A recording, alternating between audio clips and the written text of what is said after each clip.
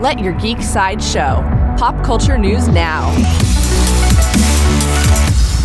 Hi, this is Susan, and here are your daily geek headlines.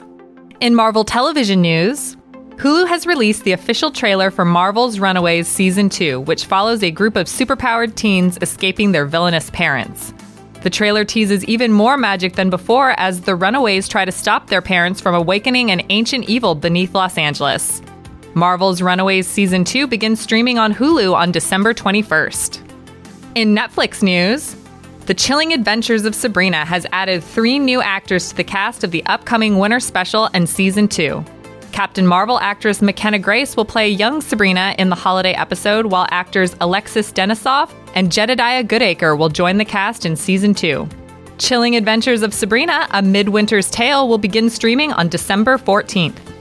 In upcoming television news, The CW is currently developing a dramedy series called Super Clean, based on an upcoming graphic novel of the same name.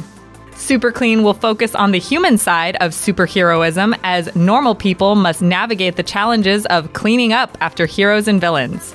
The series will be written by Sasha Rothchild, co-executive producer of Netflix's Glow. In anime news, Adult Swim and Crunchyroll have teamed to produce a new animated series inspired by Blade Runner 2049.